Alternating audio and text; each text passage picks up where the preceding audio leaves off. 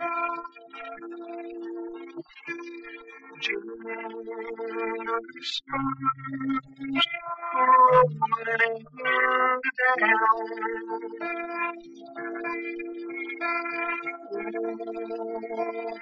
out beyond every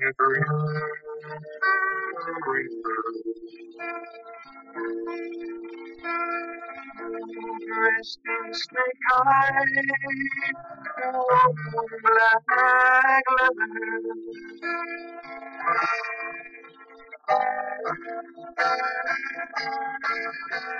From behind fleshy veneer, a gasping soul appears, born innocent, bloody and mild, fate's toy, destiny's child, beams of light find, an empty, bewildered mind. Where am I? Who am I? Thus the struggle begins, good and evil within, and sin, honor's evil twin, first to crawl, then stumble and fall, down life's long hall, for some a noble course. Others fare worse. Forces of the universe, both positive and perverse, traverse the bridge eternal, where spirits holy and carnal cast lots for mortals. In the end, into angels' arms ascend, or to the jaws of hell commend, and the struggle begins again.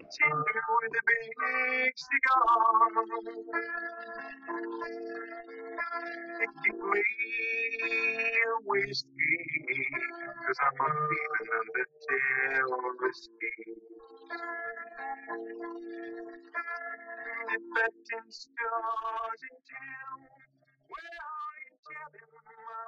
Welcome to SKB, Dissecting the Serial Killer's Brain. I'm your host, Caroline, a university biology professor and true crime junkie. Thanks for joining me on my quest to understand evil. This is episode 5 of a 5-part series, Danny Rawling, the Killer Cowboy Crooner. We left Danny on September 7th, 1990, as he sat in an Ocala jail right after he robbed a Winn-Dixie. So Danny Rawlings is sitting in jail in Ocala awaiting trial for the robbery at the Winn-Dixie. That robbery was just 7 days following the last murder in Gainesville. Over the course of this 7 days, a task force had been put together in Gainesville to try to solve these Gainesville murders, because it was a terrifying time. It was just as the semester was supposed to start. So many, huge percentage of students did not return to campus right after the last murder occurred. A lot of them never returned to campus. So Gainesville was very interested in solving these murders very, very quickly.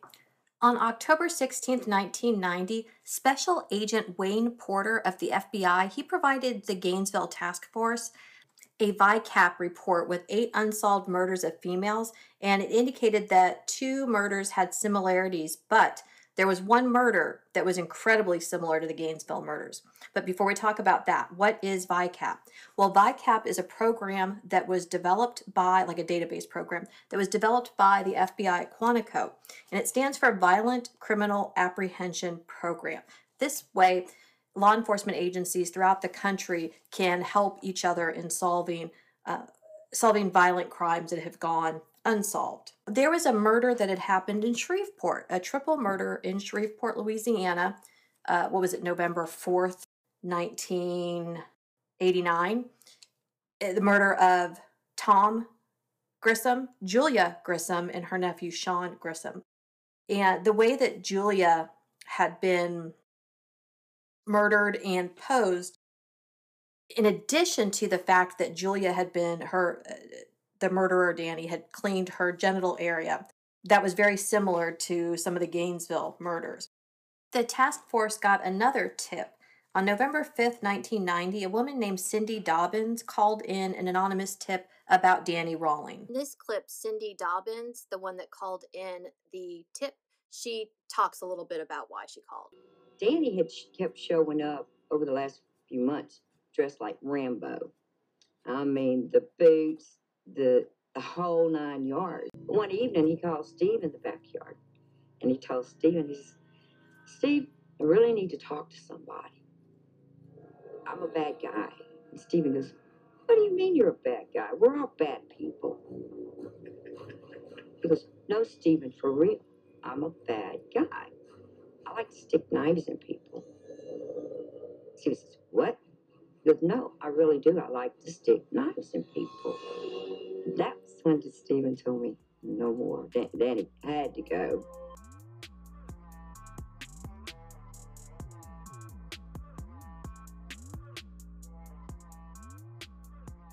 So that takes us to January of 1991. And by this point, police had begun to think that the Grissom murders in Shreveport and the Gainesville murders might be connected. And even though the FBI had sent over the VICAP report in October, the investigators on the task force hadn't really looked very closely at that VICAP report until that January.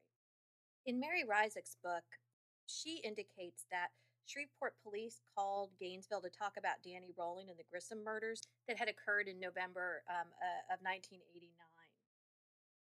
Shreveport had been looking at the VICAP report, and of the 8 murders that were listed in this VICAP report that had been unsolved, the Grissom murders bore striking similarities to the Gainesville murders.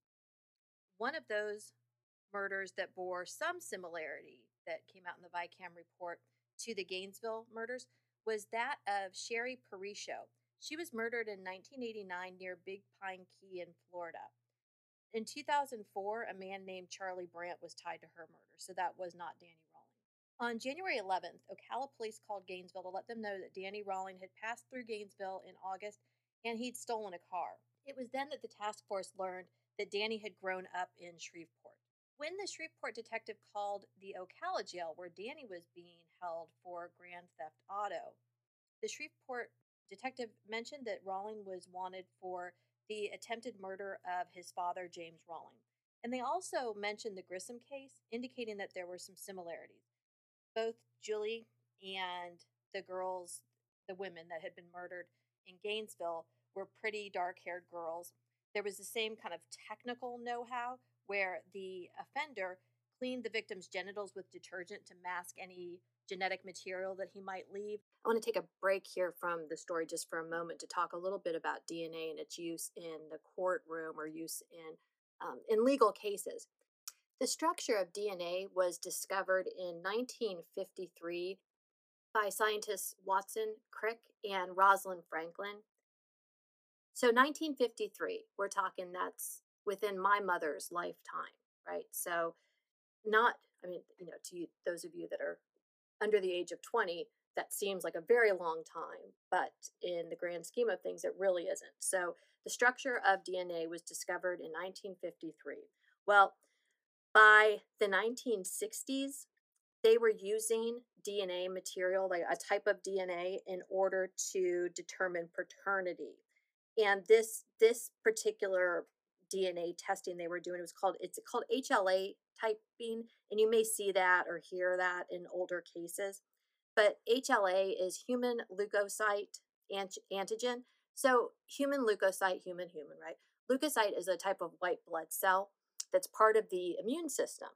And an antigen, so I'm going to break that word down, antigen is antibody generating. So it's part of the immune system.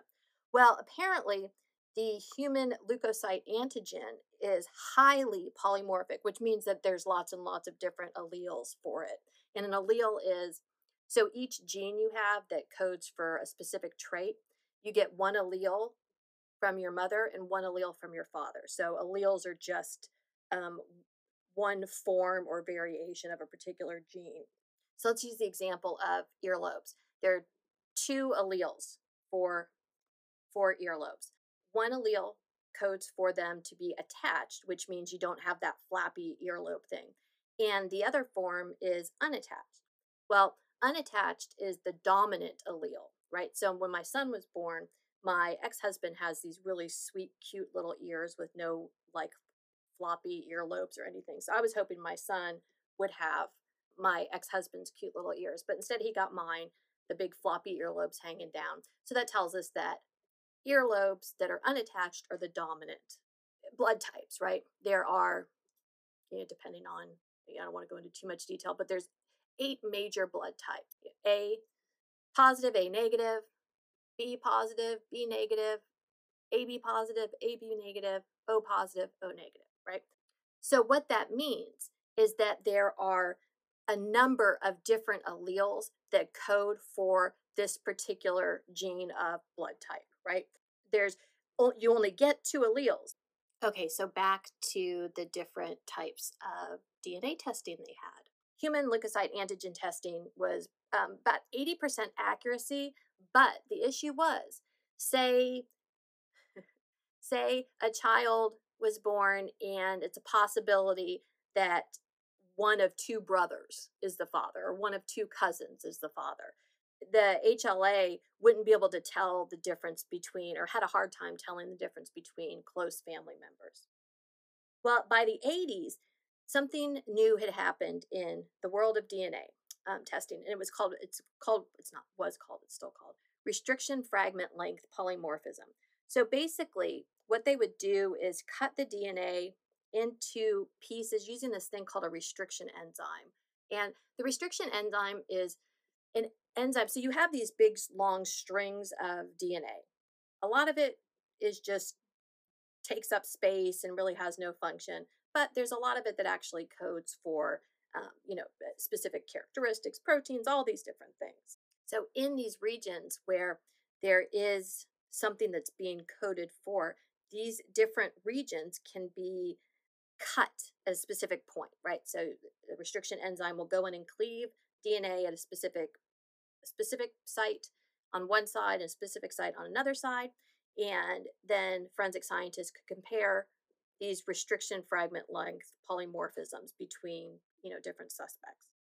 In 1986, a British scientist named Alec Jeffreys, he had just a couple years before discovered that there were patterns in some regions of the DNA, and these are what we're going to talk about in a little bit, which are short tandem repeats, that they're highly individual.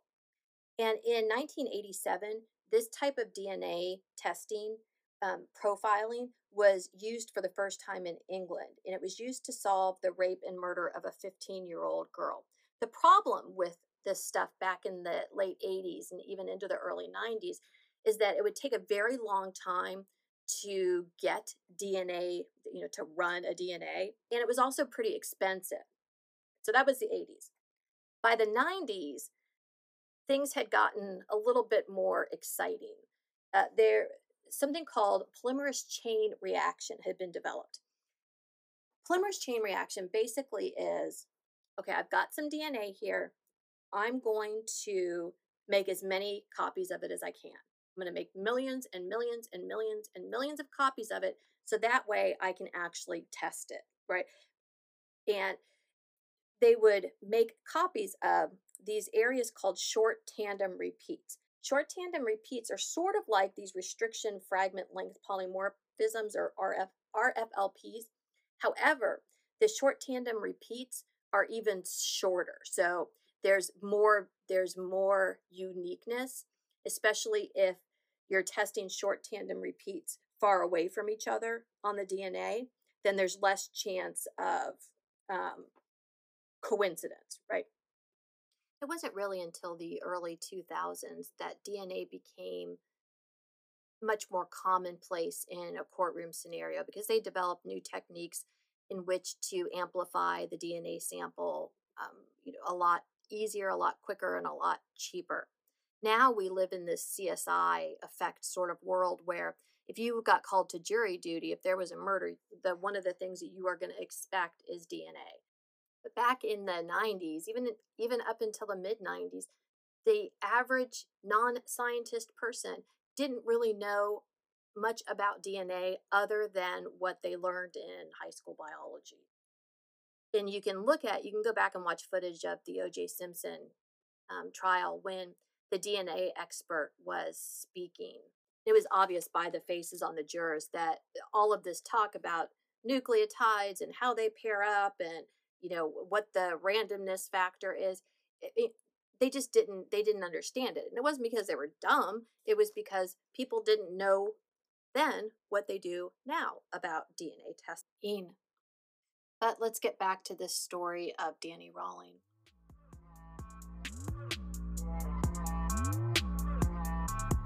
If you're listening to this true crime podcast, then you already know that most women who are murdered by somebody they know.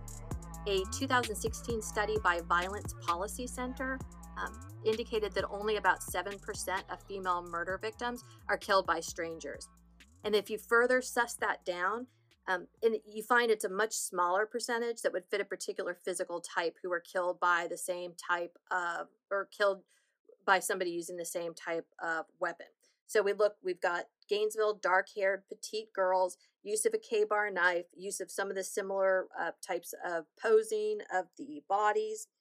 And there's not a lot of people out there in the country that were doing the same thing, right? So that helps to narrow things down a little bit.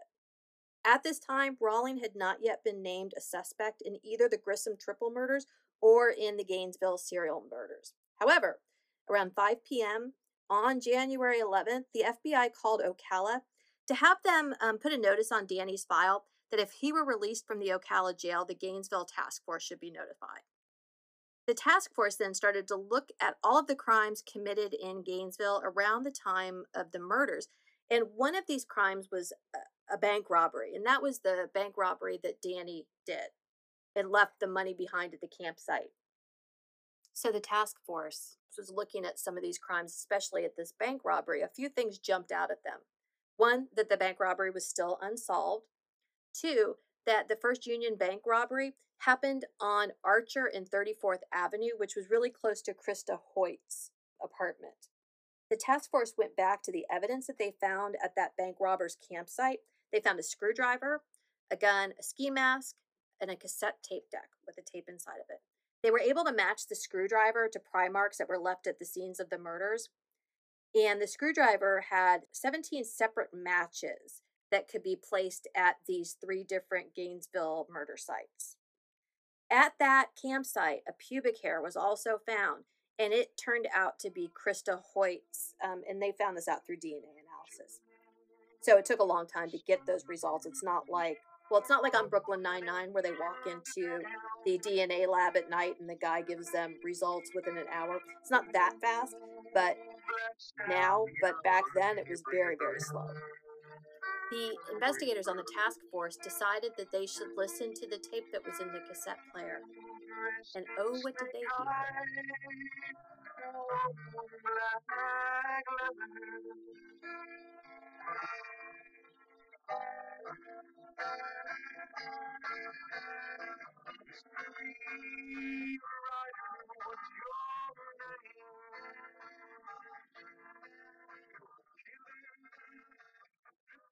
I suppose. I don't know what people think anymore.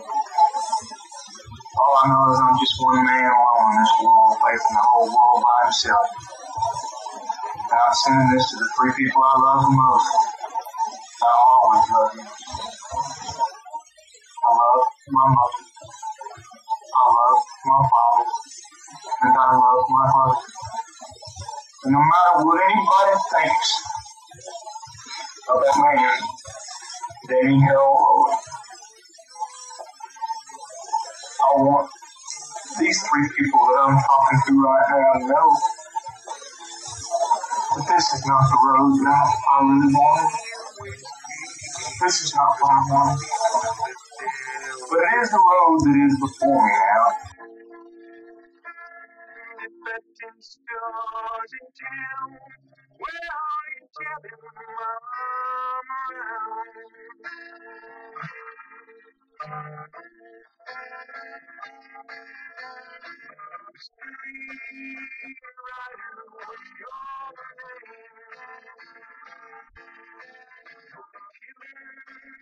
So as the investigators were starting to piece together that Danny Rawling might be a good suspect, they found some other things that they could test at the campsite, because before this, they didn't know that the bank robber at that campsite, they didn't know who that bank robber was. Well, Danny left behind his cassette tape deck, and he talked on that, right? I've played a bunch of it. So he's talking, and the investigators listened to the cassette tape that they found at that campsite, and it's there that they got his name, Danny Rawling. So they thought, okay, bank robbery near Krista's. One of Krista's pubic hairs was found at the campsite. This has to be their guy. So Danny was now the prime suspect, but they needed to get biological samples from him in order to compare it to the evidence left at the crime scenes. By January 22nd, 1991, police decided they needed to start to interview some of Danny Rawlings' friends and family. So on that day, an old detective buddy of James's asked James and Claudia to come in and talk to them about Danny. Once they were in the interrogation room, the Rawlings were told that Danny was the chief suspect in the Gainesville murders, but they didn't believe it. On January 23rd, 1991, James and Claudia were interviewed separately. Claudia actually had to sneak out of the house in order to go be interviewed because, James wouldn't allow her to do anything. Anyway, according to Claudia, there was a long history of mental illness in James's family, and this included schizophrenia. On January 24th, 1991, Florida investigators went to speak with Danny's brother, Kevin, and Kevin tells them that Danny was suicidal and wanted to die. Investigators also spoke to Bunny Mills, Danny's ex-on-again, off-again girlfriend, a woman named Georgette Eaton. Georgette Eaton had met Danny in mid-April of 1990. She told them whenever she and Danny had sex, she felt like Danny seemed disgusted. He wanted to clean himself up immediately. Georgette was a nurse, and she actually thought that he might be borderline schizophrenic, and that she also relayed to investigators that he had anger issues.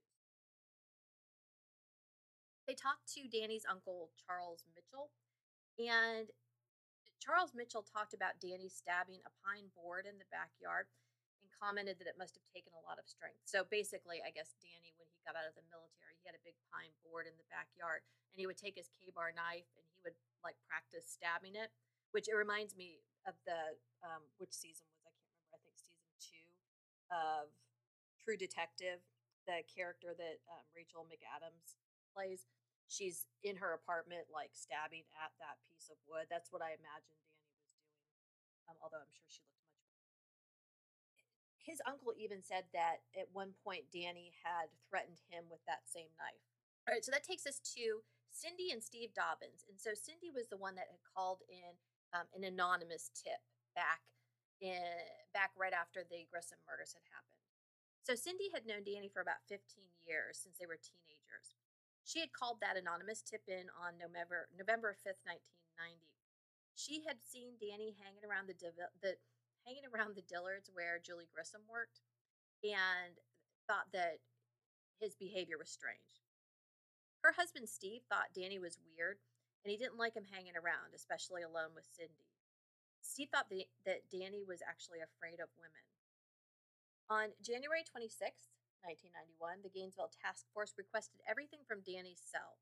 And when one of the guards heard that this was what was happening, she called the Gainesville Task Force to let them know that Danny had a tooth extracted earlier that day or the day before, and that she had it for them. So there's some DNA evidence there that they could use to at least verify if their hunch was correct.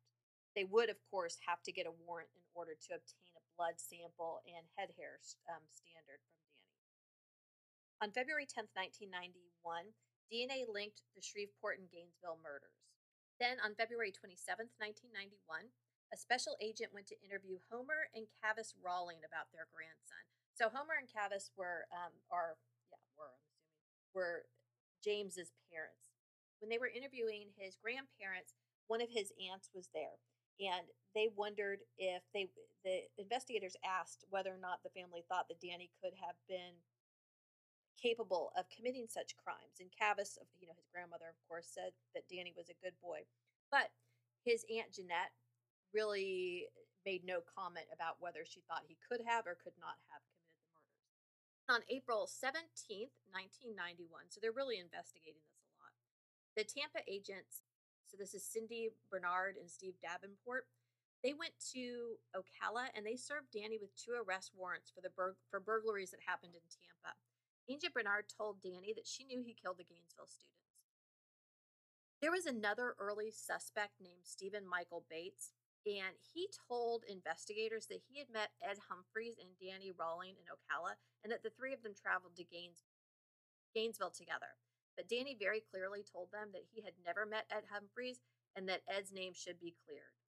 I don't think he had ever met Stephen Michael Bates outside of the Ocala jail. On September 18th, 1991, Danny was sentenced to life in prison for the Winn-Dixie robberies because he was a habitual offender. On September 25th, 1991, Danny was convicted of a robbery in Tampa, and this was at the house of people named the Rios. He stole a watch in their Mustang. On October 4th, 1991, Danny was convicted of the Boss burglary, and this is where he stole a bicycle. On October 10th, 1991, Danny was convicted of stealing a camera and some other items from the Lawrence household on September 1st, 1990. October 18th, 1991, Danny was sentenced to 3 life sentences plus 170 years for the Tampa crimes. Okay, so he's already, by October 18th of 1991, he is going to spend the rest of his life in prison. And then on November 1st, 1991, Danny was arraigned on charges for the bank robbery, which I think bank robbery is a federal crime. On November 5th, 1991, a grand jury was called to begin to hear evidence in the Gainesville murders to see if they had enough evidence to bring charges against Danny Rawling for those murders. On November 15th, 1991, Danny Rawling was indicted on 5 counts of murder, 3 counts of sexual battery, and 3 counts of armed burglary. Danny was sent to the Florida State Prison in May of 1992 as he awaited trial. While he was at the Florida State Prison, he attempted to commit suicide a couple of times. One time he tried it with a razor. Once he took 19 Thorazine pills. Thorazine is a medication that's used to treat psychotic disorders, and it can reduce aggression. Think about the scenes in One Flew Over the Cuckoo's Nest when they're all lining up for their medication. They just kind of shuffle and then stand, shuffle and then stand like they're total zombies, right? That's what Thorazine does. I mean, that's of course a gross over-exaggeration of it. And once Danny even tried to hang himself. He got sent to Chattahoochee Mental Hospital, which is just northwest of Tallahassee. One of the roles of the doctors at Chattahoochee was to determine whether or not Danny or any other offender is competent for execution. So they had to determine whether or not they could try Danny for capital murder, which would make him eligible for the death sentence. But before they will bring capital charges against somebody in Florida, they want to make sure that that the individual would be competent for execution. Well, while Danny was in prison, he bragged about the murders to anyone who would listen. He had photos cut out of the newspaper of the Gainesville victims, and Danny confessed to a number of different inmates. Let's start with Paul, and I'm sure I'm saying his last name wrong. It's Fuqua, so Fuqua. Danny told Paul that he cut up the girls because they were too pretty. When he spoke to Paul Lamarck, Danny told him that he had robbed the Ocala Winn-Dixie so that he would not be a suspect in the Gainesville murders. To Anthony Adams, Danny confessed to him during a one-on-one Bible study, stating that a demon from hell forced him to kill to purge himself of all prior sins. When he talked to a man named Raymond Taylor, Taylor had been a criminal attorney before ending up in prison. So Danny spent a lot of time talking with Taylor about insanity, incompetence in terms of how that would factor into a trial.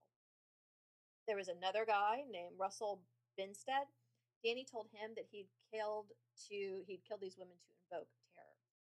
Well, it appeared that Danny told the truth a little bit at a time to a lot of different people while he was in prison and while he was at Chattahoochee. One really key character that comes into play who Danny met while he was in Chattahoochee was a man named Bobby Lewis. Bobby Lewis was a violent offender as well.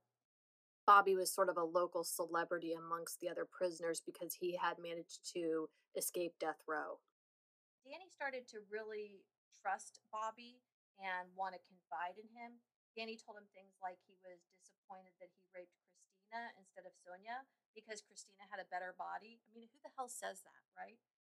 He also told Lewis that he had decided to kill while he was in prison in the 80s. Now, Bobby Lewis becomes really important because he is the only vehicle through which Danny will talk to the police.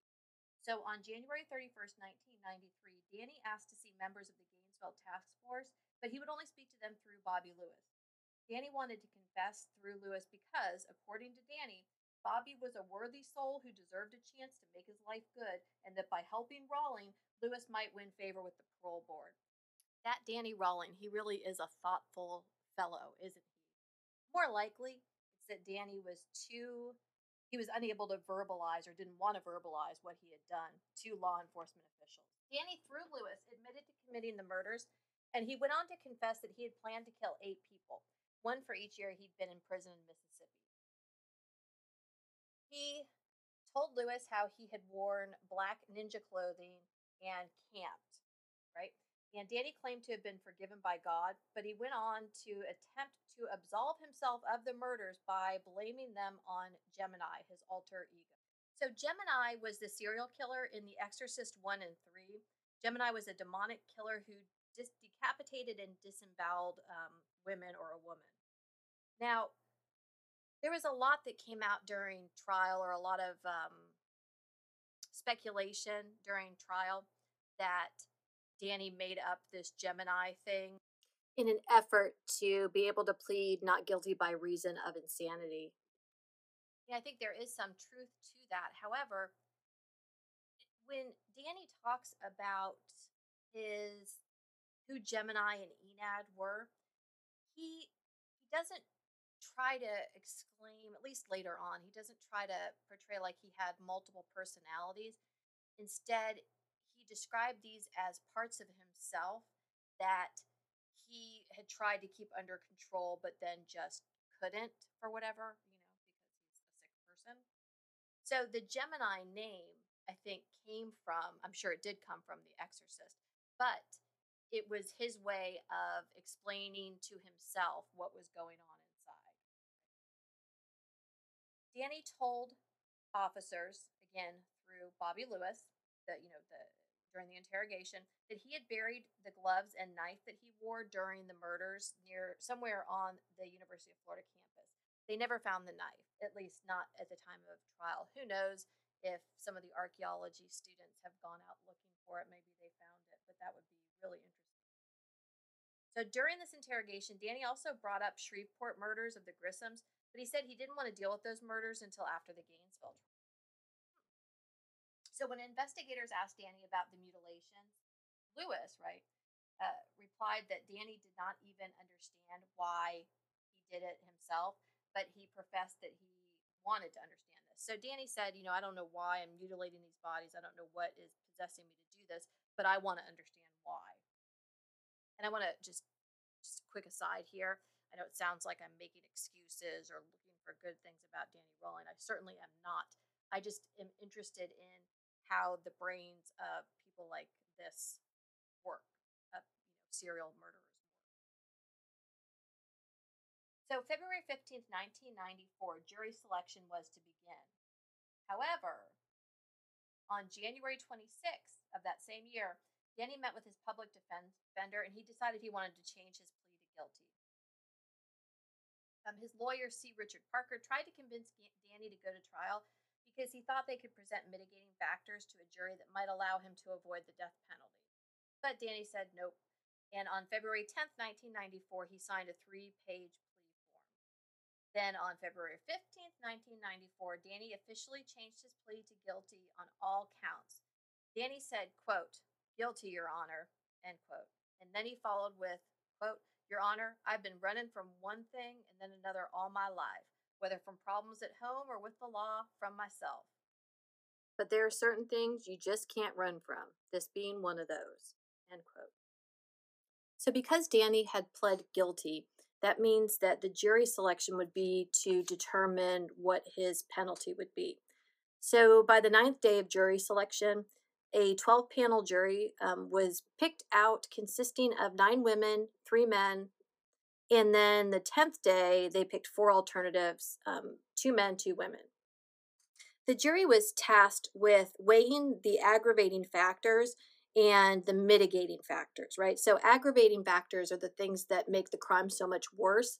Mitigating factors are the things that might have get a jury or a judge to take sympathy or have some empathy for the criminal because it explains reasons why their behavior may have occurred.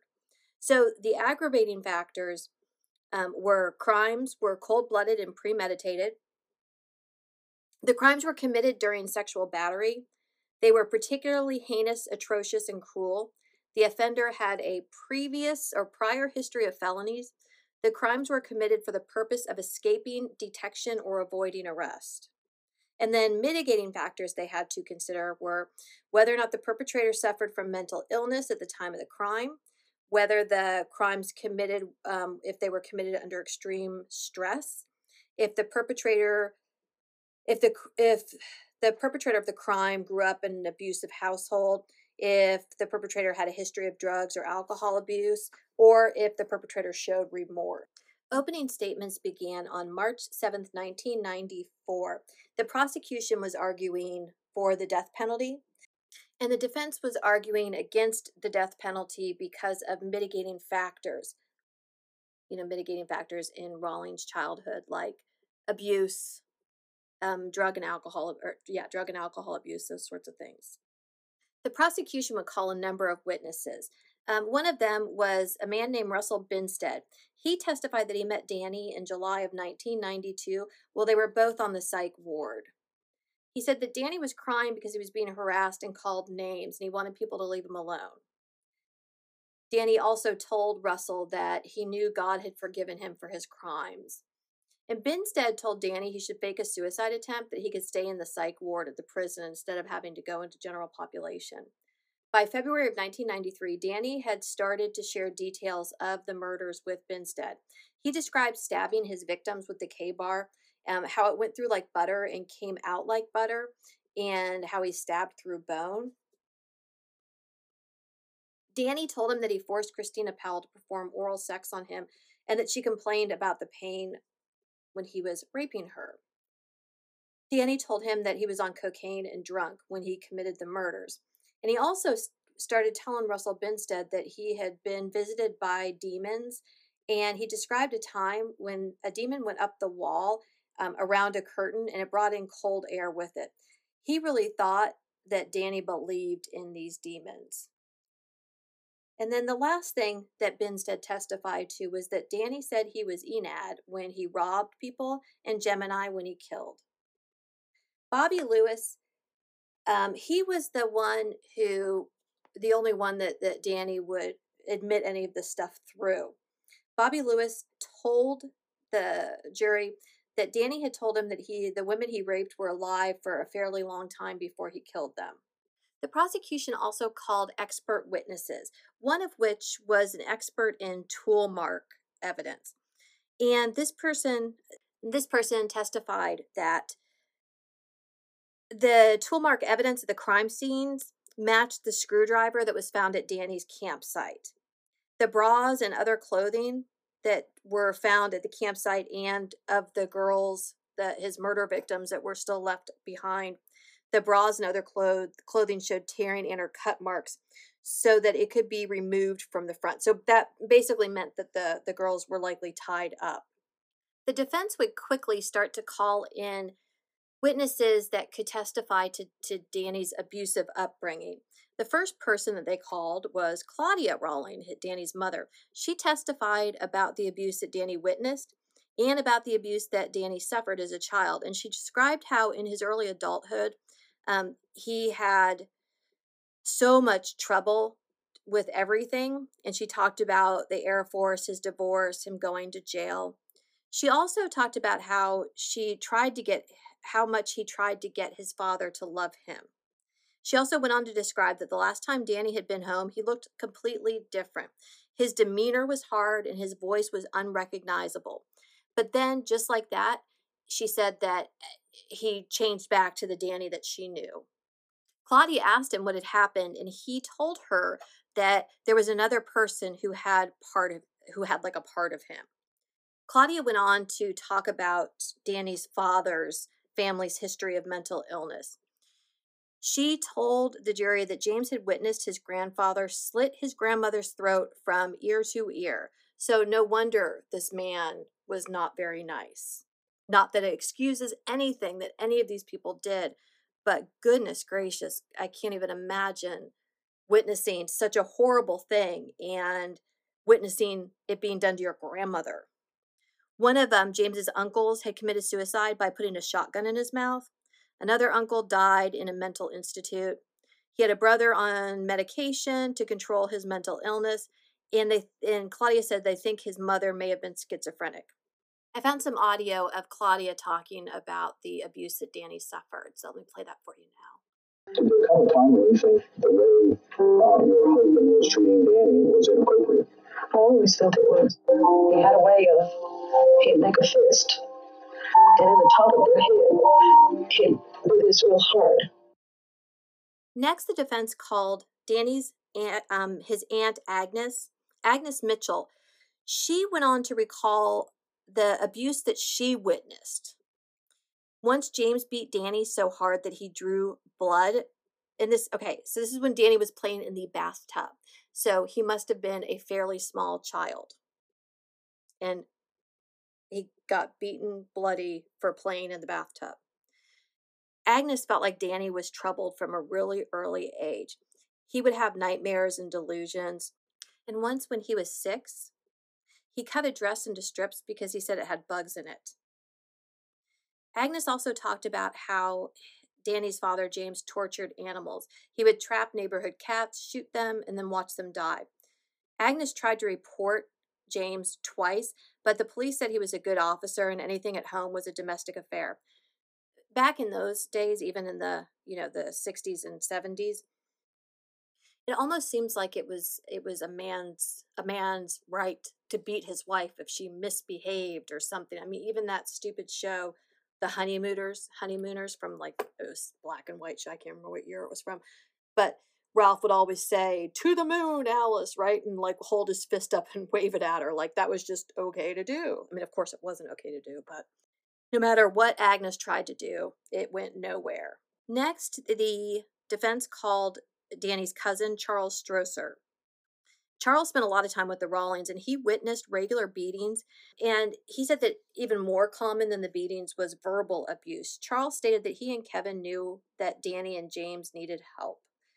Danny would tell them about visions of demons, of people in his dreams beating him, of going through a group of people and being stuck with sticks, tortured and gnawed on by demons. He thought Danny needed help, and after Danny's divorce especially. But he didn't talk to Danny about it because he said sometimes Danny was not Danny. The defense also called Claudia's best friend, Bernadine Holder. Bernadine lived across the street from the Rawlings for 28 years, from the time Danny was about 11. She witnessed a lot of the abuse, and she was not afraid of James. Often, because of that, the boys would run to her when they were afraid of him. And of course, the defense would call Bunny Mills because they knew each other for a long time, and Bunny knew a lot about his family history. So he and Bunny met in 1988, and they dated off and on until, about 1994, even after he was in prison. Bunny knew that he was disturbed, and she would try to get him to seek help, but he just would never do it. She thought that the time Danny was put in a detention center by his father was really significant. So that happened sometime when he was, I think, 14 or 15.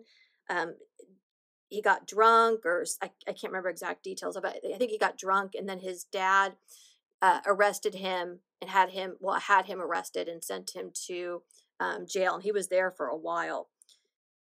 He never really recovered from that, and he spent a lot of time in isolation too. She would also describe times when he would revert to a childlike state and beg for love. The defense even called to the stand Danny's former attorney, Arthur Carlisle. Arthur was assigned to defend Danny in Mississippi in 1988. He spent a lot of time with him. Danny told Arthur all about the abuse that he suffered. And eventually Arthur convinced Danny to let him call Danny's parents and let them know what was going on. When James realized who Arthur was and why he was calling, he cussed Arthur out and told him never to call back about his SOB Danny. Delightful. After 10 or 15 minutes of being yelled at, Arthur finally just hung up on him. Danny Rawling would undergo several psychiatric evaluations in order to determine whether or not he was fit to stand trial. So the first doctor he saw, maybe not the first one that he saw, but one of the doctors he saw that was called as a witness by the defense was Dr. Harry Kropp.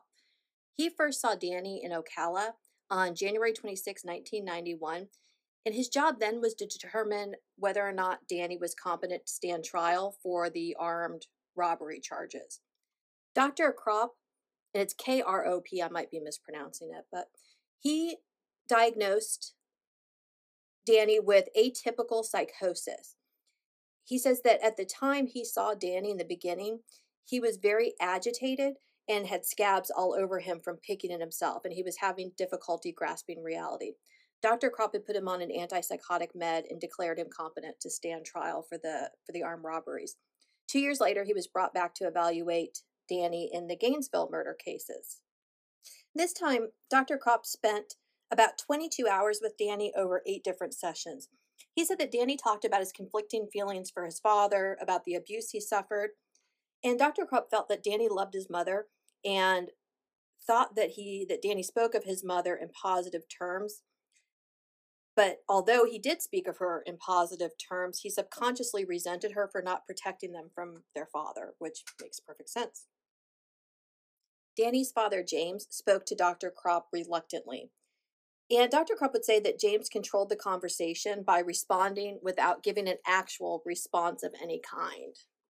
James wanted to tell things in a certain order and got upset when Dr. Krop wanted him to talk about Danny. James denied being abusive ever to his sons or to his wife. James, however, was raised in an abusive household by a holy roller, strict, and overbearing family. James claimed that Claudia and her family were liars, and after the interview, James wrote Dr. Krop a letter outlining everything he did for his family. Dr. Krop's opinion was that Danny had learned to be untrusting and manipulative. Further, Dr. Krop would go on to say that children who grew up abused, who had been able to check out while being abused, often grew up with the inability to feel empathy. He thought that, like many abused children, Danny thought he could get his dad to love him if he just tried hard enough. This time, Dr. Krop diagnosed Danny as seriously emotionally disturbed with 3 types of personality disorders that likely began in childhood. The first one was borderline personality disorder, and this is a pattern of instability in interpersonal relationships, self-image, and affects with marked impulsivity. Dr. Krop also diagnosed Danny with antisocial personality disorder, and antisocial personality disorder is diagnosed as a pattern of disregard for and violation of the rights of others. He also diagnosed Danny with personality disorder not otherwise specified, consisting of narcissistic, obsessive-compulsive, and histrionic features. Narcissistic personality disorder is a pattern of grandiosity, including a need for admiration and a lack of empathy. Obsessive-compulsive personality disorder is a pattern of preoccupation with orderliness, perfectionism, and control. Histrionic personality disorder is a pattern of excessive emotionality and attention-seeking. So, I mean, from what we've learned about Danny, those all fit pretty well. He also indicated that Danny was an alcoholic and abused other substances. And he talked about Danny's paraphilia. He said that his voyeurism was of a severe nature. People, even back in the 90s, I don't know that people took voyeurism, peeping, as a very serious offense, which it is a very serious offense. Dr. Krop did note that Danny expressed remorse. Whether or not Danny actually felt that remorse is a whole different thing, but he expressed remorse. The next psychiatrist that evaluated Danny for the defense was Dr. Elizabeth McMahon. She spent 29 hours with Danny over 7 visits from July to November of 1993. She indicated that Danny exhibited high anxiety, and in response to stress, his anxiety would cloud his perceptions. She described his personality as impoverished and that he had no internal mechanisms to help him deal with difficulty. He used all of his resources every day just to navigate daily activities. That sounds exhausting. He was also emotionally inexperienced. The emotions that he did display, although superficially appropriate, were not his true emotions. He had, apparently, a lot of times psychopaths and sociopaths are able to learn what responses are expected of them so that they can fake them. She went on to say that he had poor emotional controls. His defense mechanism was to shut down and become inflexible. When his repressed emotions are expressed, it is in an uncontrolled way. He was immature and extremely impaired in terms of his ability to feel empathy. He had repressed hostility and internal anger to the point of rage. He was depressed most of the time. He had feelings of inadequacy, hopelessness, and insecurity. He had an unmet need for affection and dependency. He was unrealistic and grandiose in his self-appraisal. Dr. McMahon would diagnose Danny with borderline personality disorder with antisocial features. She also said that he displayed features of histrionic, narcissistic, and dependent personality disorders. And so we talked about histrionic and narcissistic. Dependent personality disorder is a pattern of submissive and clinging behavior related to an excessive need to be taken care of. So that really fits that really fits the stories of Danny almost reverting to a childlike state and begging for love. She also diagnosed Danny with dissociative disorder, possession syndrome. And possession form identities and dissociative identity disorder typically manifest as behaviors that appear as if a spirit, a supernatural being, or outside person is taking control, such that the individual begins speaking or acting in a distinctly different manner. She also diagnosed him with paraphilia, voyeurism, and with an identity disorder. She said that the long-term abuse Danny suffered led to a sense of paranoia and distrust. When Dr. McMahon asked if there was anything that would have prevented these crimes from happening, Danny responded that as if his mother had left his father and if he had received psychiatric care, he may not have become the monster that he became. Dr. McMahon's opinion was that Danny was suffering from borderline personality disorder to a severe degree at the time of the offenses, and his ability to conform to the law was significantly impaired. The defense called one more psychiatrist to testify about Danny's mental health issues. Dr. Robert Sadoff spent a total of 8.5 hours with Danny over 2 days. He found Danny to be charming, interesting, and cooperative. He said Danny was also intrusive and overly personal, which is indicative of attachment issues, which would make sense since Danny probably had some major attachment issues because of the way he was treated in those early days. Dr. Sadoff would also say that it seemed that Danny would get lost in thought or that he would dissociate. He diagnosed Danny with borderline personality disorder and said it was the most severe case he had seen. He also diagnosed Danny with personality disorder not otherwise specified, which included obsessive compulsive disorder, antisocial disorder, histrionic, narcissistic, paranoid personality disorder, substance abuse, and a paraphilia voyeurism. He also diagnosed Danny with paranoid personality disorder, and this is a pattern of distrust and suspiciousness such that others' motives are interpreted as malevolent. The state would also have Danny evaluated, and the first witness that the state called was Dr. Sidney Marin, and Sidney Marin evaluated Danny for competency in 1991. He spent about an hour with Danny. Danny said that God was pulling the strings, said that he felt like God sometimes, and it felt like cold water rushing over him on a very hot day. He described hearing voices that were like black smoke. Now, Dr. Marin diagnosed Danny with schizotypal personality disorder. And what this is a pattern of acute discomfort in close relationships, cognitive or perceptual distortions, and eccentricities of behavior. Marin sent his teaching assistants in to administer tests to Danny a couple of times. Before Marin testified in the Gainesville murders, he reviewed all the depositions, police reports, Danny's taped statements, and taped interviews with Drs. Kropp and McMahon. Dr. Marin would diagnose Danny with antisocial personality disorder. Marin felt that Danny was antisocial, not borderline, and he said he felt like this because Danny's behavior was sadistic. Marin also diagnosed Danny as histrionic, narcissistic, dependent, obsessive compulsive. Marin felt that Danny was not under extreme emotional or mental distress at the time of the crimes, and he understood right from wrong. One of the tests that Dr. Marin had administered to Danny was the Minnesota Multiphasic Personality Inventory, or their MMPI. Now, the scores for Danny are as follows. Danny had elevated numbers on 3 of the subscales measured, and these subscales were the psychopathic deviant, paranoia, and schizophrenia. So the psychopathic deviant measures general social maladjustment in the absence of strongly pleasant experiences.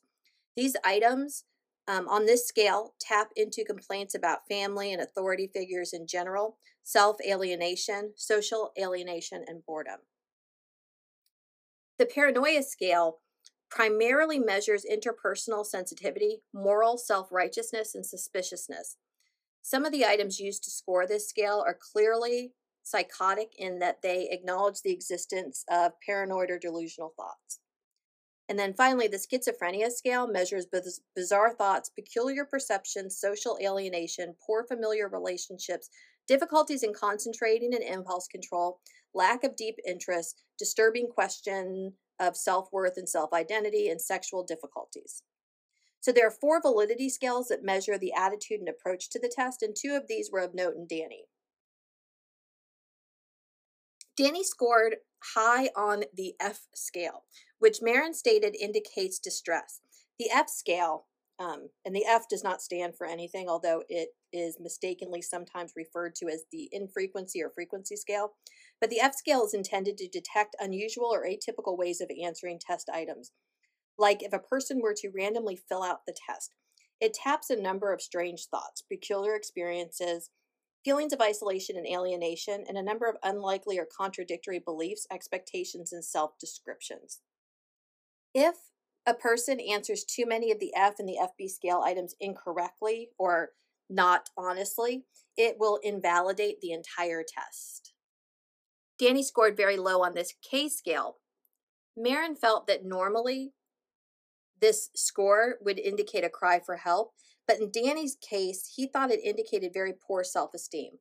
The K scale is designed to identify psychopathology in people who otherwise would have profiles within the normal range. It measures self-control and family and interpersonal relationships, and people who score high on the scale are often seen as being defensive. So Danny scored very low. Marin went out and saw The Exorcist 3. Because he had not seen that before, and apparently this became a big deal during the trial because they were trying to say that Danny was malingering and just made up Gemini based on the movie. So Marin went and saw The Exorcist 3, and he found it interesting that Gemini in the movie had lost the tips of his fingers like Danny had, and that there was a portrait on the wall that looked like Danny. Now, I sat down to watch The Exorcist 3 to see if I could find this picture on the wall that looked like Danny, but I got through about 10 minutes of it, and it's just too scary. I know I can talk about serial killers cutting the heads off people, but I can't watch scary movies. Marin didn't think that Danny was malingering, but instead that the Gemini character gave Danny a way to mystically explain his bad self. Marin didn't find that Danny's voyeurism was compulsive, which that I don't know how that could be true, because I think voyeurism in general, that sort of peeping Tom, is compulsive.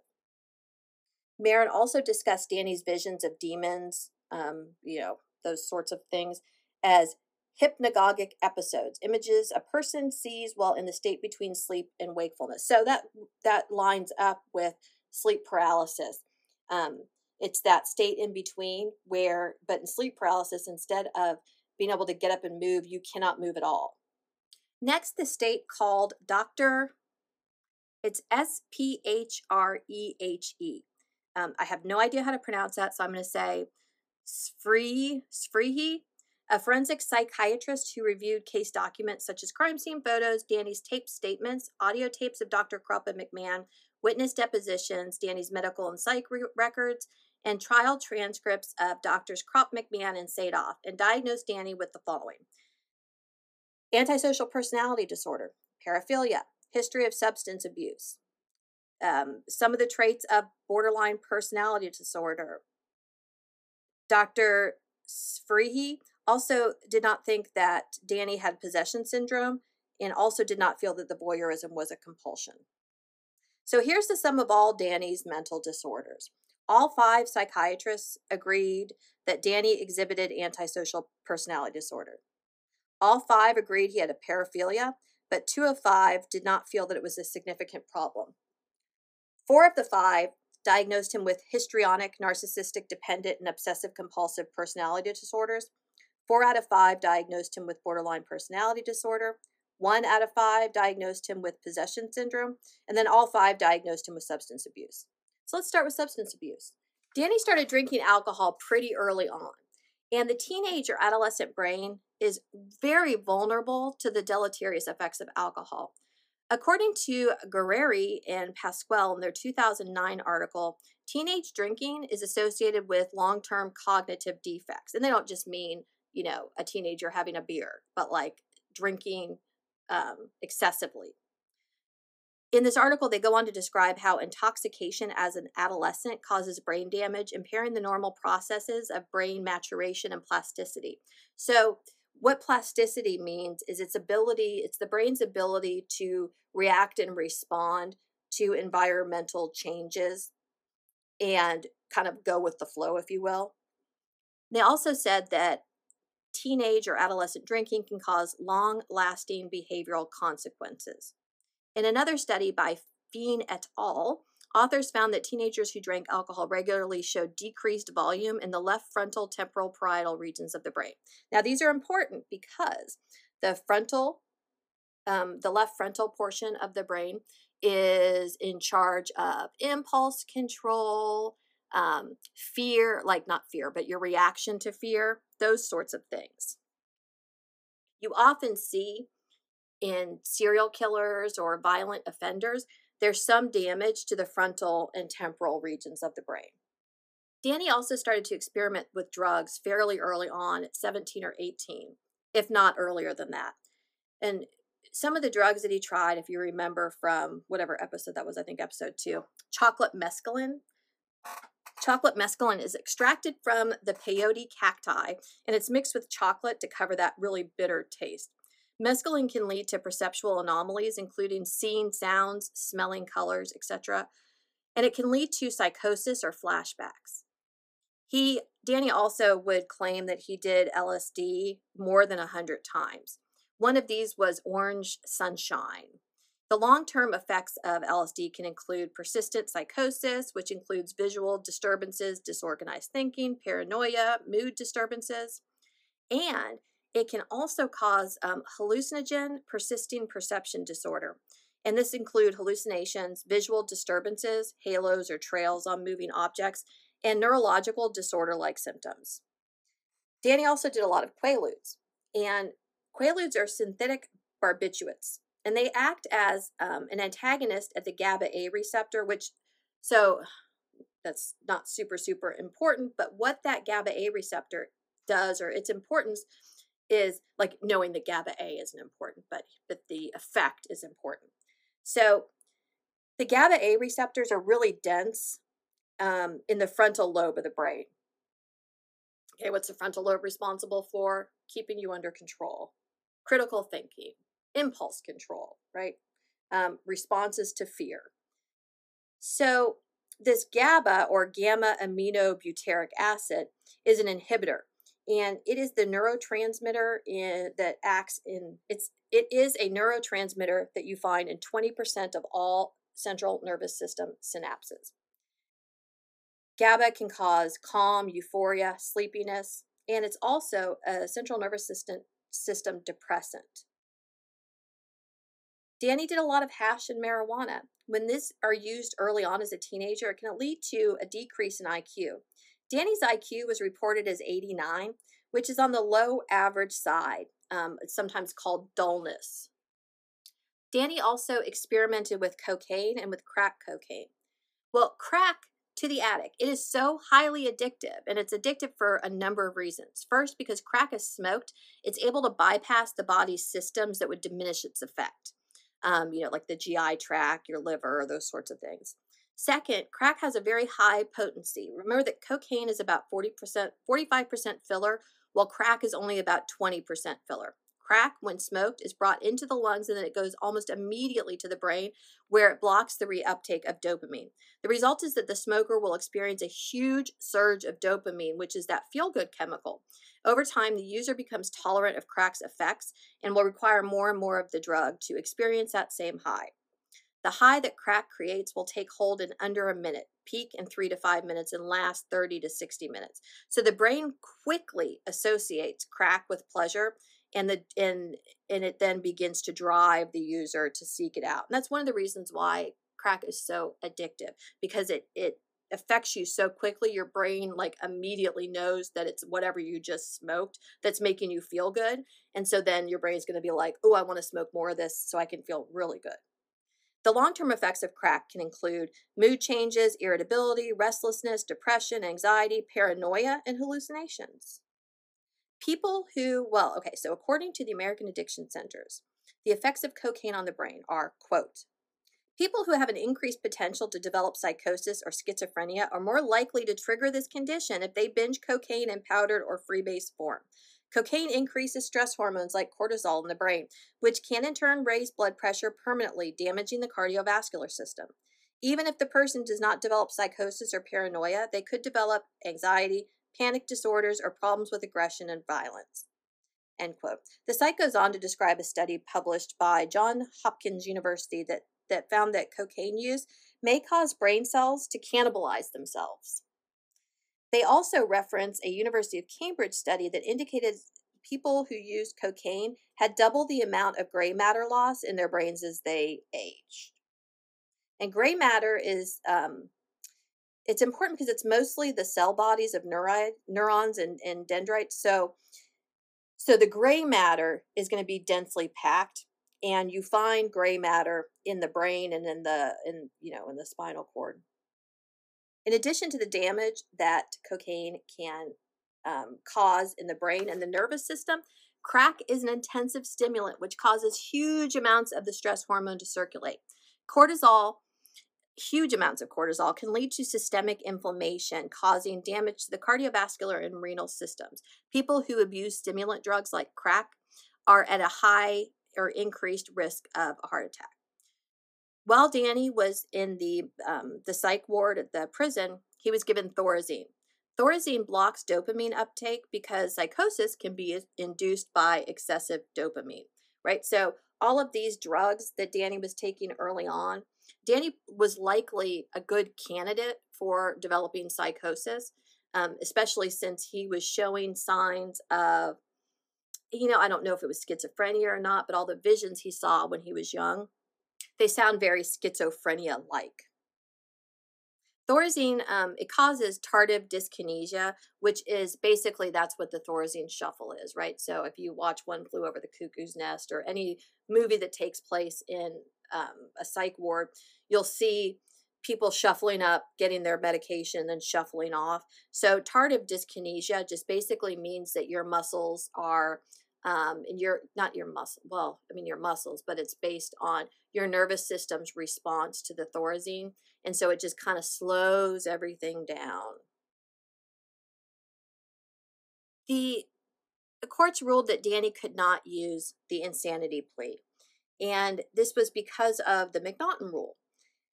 And under the McNaughton rule, a criminal defendant is not guilty by reason of insanity if, at the time of the alleged criminal act, the defendant was so deranged that he or she did not know the nature or quality of his actions, or if he knew the nature and quality of his actions but was so deranged that he did not know that what he was doing was wrong.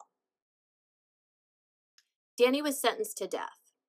I'm going to play a couple of clips of Danny talking about the way he feels about the murders and the way he feels about facing death.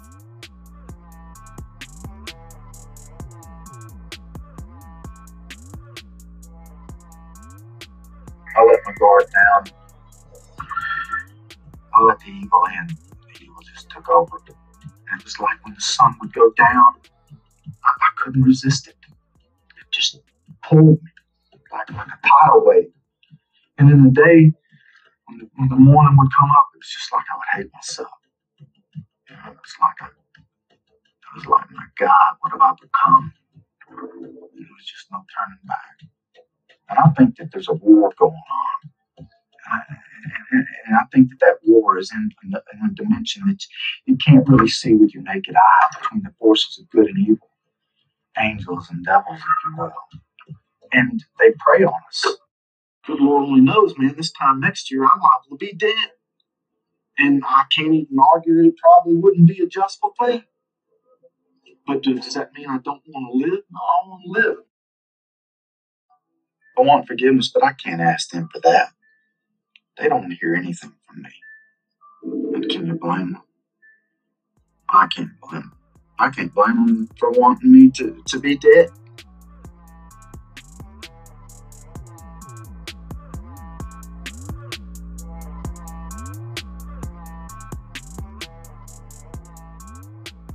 On March 30th, 1994, Danny's mother, Claudia, living with terminal liver cancer, which included tubes that were coming out of her abdomen to drain her liver and to administer chemotherapy drugs. She wasn't able to get around or even care for herself. Well, James came home and he found her watching coverage of Danny's trial. So he did what any man would do when they catch their wife watching their son's trial. He, especially their invalid wife who cannot take care of themselves, he beat her nearly to death. He even pulled out her tubes, but thankfully he was arrested for this. He was charged with assault, and when he was released, he filed for divorce. I mean, he was a real piece of work, huh?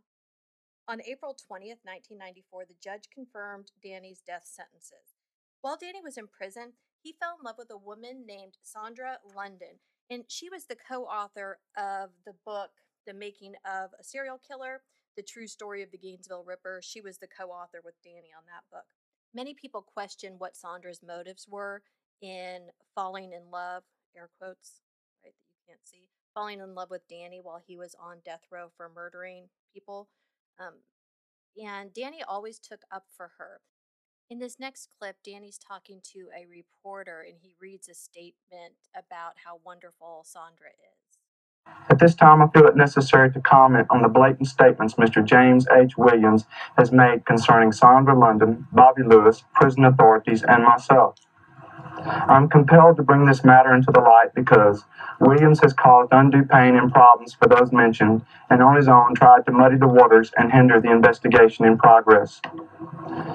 Number one, Miss London and myself have been corresponding for almost a year now.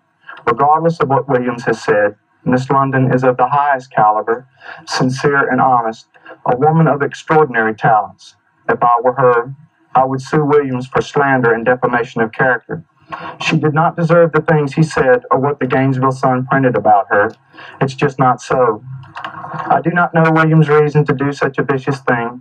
It was totally unmerited or called for. I think Williams has left himself subject to be charged with criminal mischief and or obstruction of justice. Number two, Sandra London is a colorful and bright woman, intelligent, talented, and it's a shame the way the media has bashed her as of late. She hasn't done anything to deserve that. Sandra is a worthy soul who only tries to bring the very best out of all she does.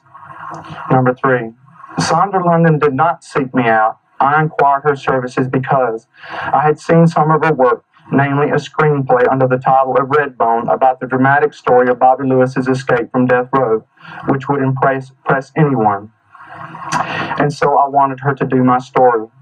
Sandra London is not, I repeat, not using me, period. No one is using me.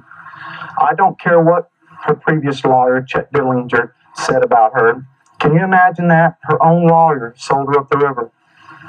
If I was a client of his, I think I'd find somebody else to represent me for fear that one day Chet Dillinger would have something publicly to say about me. Over the past 180 days, Sandra and myself have tried by protocol and through proper channels to get her approved to visit me. And she was allowed to visit me behind the glass once. Number five, any and all parties involved in the investigation underway concerning the Gainesville murders have been and will be dealt with in an honorable fashion. The wheels of justice may turn slow, but they do turn. You don't ask of justice, it asks of you. Number six, the prison officials here at FSP have not made any deals with me, period. Nor have they made any promises to Bobby Lewis or myself, period. I have not been coerced into making any statements, period. Number seven, Miss London represents me as editor, agent, and media go-between. From this point on, I shall make no further statements to the press unless Sandra London arranges it. If you wish to speak to me, speak to Miss London. Number 8. Any further statements you wish at this time, please consult my lawyers, Mr. Richard Parker or Johnny Kearns, who are excellent lawyers for the defense and very capable of answering any other questions. I have nothing further to say. Thank you and good day. In fact, Danny loved Sandra so much that he sang to her. I recall the day I first saw you. I reached out to say I love you, but it was hard to say. I couldn't touch you. So tell me, baby, what were my words? All my tears run together. Down the path you choose to follow. So tell me, baby, what were my words? All my tears run together. What were my words? All my tears run together, baby. Just like rain.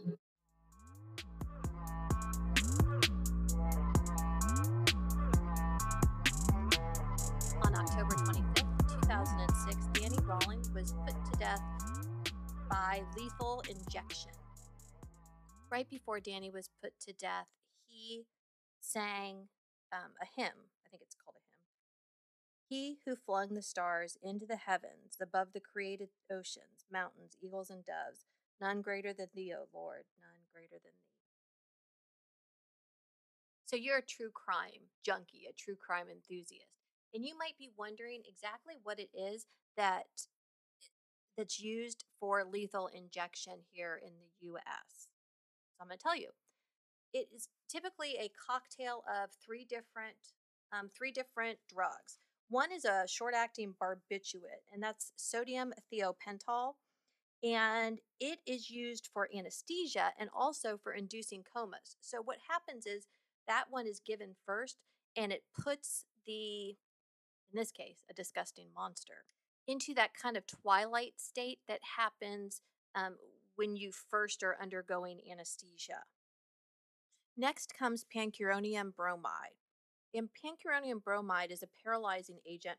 What it does, it blocks acetylcholine at the diaphragm. The acetylcholine, it blocks acetylcholine from binding to receptors on the diaphragm. So the diaphragm is a skeletal muscle.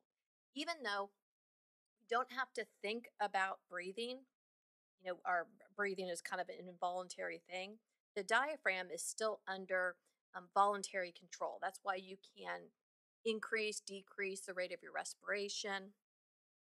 That's why you can do those things. Acetylcholine is the neurotransmitter that's released at the neuromuscular junction. So basically what that means is acetylcholine allows skeletal muscle contractions in the diaphragm, muscle contractions. So when you block the receptors for acetylcholine, then those muscles cannot contract. You paralyze the diaphragm, what happens to your breathing? Unless you're on a machine, you're pretty much toast. And then the final piece of the cocktail is potassium chloride. And potassium chloride actually causes the heart to flatline. And so it doesn't, what it does is it prevents the heart from relaxing to then contract again. So it keeps it in this elevated flatline state. And so then it stops working. The issue here is that with lethal injection, it's a violation of the Hippocratic Oath for a doctor or a nurse to administer the cocktail of drugs and participate in executing someone. So you have people who are not necessarily qualified injecting this cocktail of drugs. And then they're surprised when things go wrong. I'm not a big fan of the death penalty, but not for reasons that one might think. I believe that it is not right for one human to be charged with carrying out the death penalty on another human. I think to me, that's the biggest issue.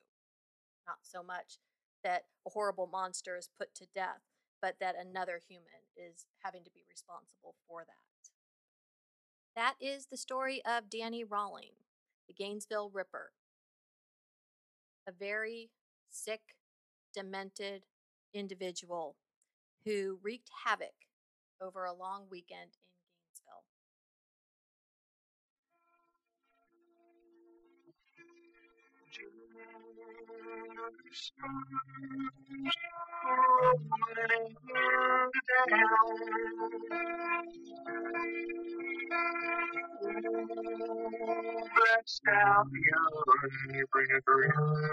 Follow SKB on most of your social media platforms at SKBpod, or visit the website at www.skbpod.com for more information about the show. And I also have a blog.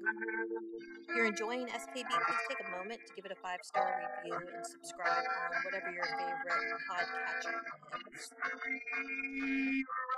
I'll be back soon with another series about another serial killing monster. Until next time, this has been Caroline, SKB. If you're interested in having a copy of the Rawling tape, I paid like $100 for it to so I could use it in this, but I'm happy to send you zip files of it for free if you're interested. If you want it, I'm happy to share it. You can email me at Caroline Rivera, which is Rivera 108@gmail.com, and I'm happily send you a zip file. All right, take care until next time. Hopefully it'll be within the next month or so. I'll have the next series started.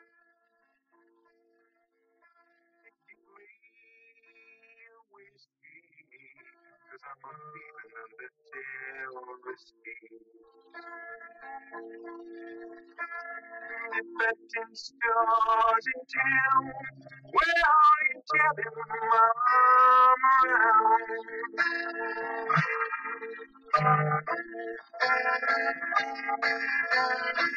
Screenwriter, what's your name? Killer, you're insane. Screenwriter, what's your game? You're a rebel,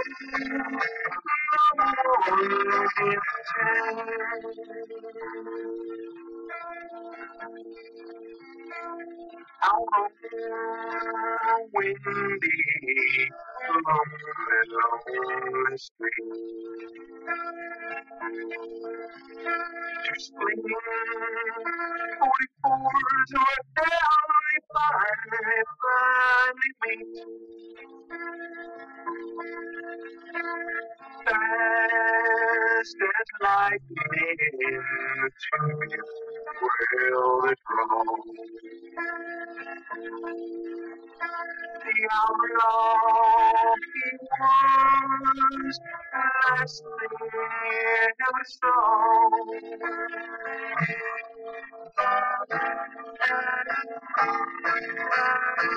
Screenwriter, what's your name? There were killers, drifted, gone insane. Screenwriter, what's your game? You're a rebel, someone detained. You're a rebel, someone detained.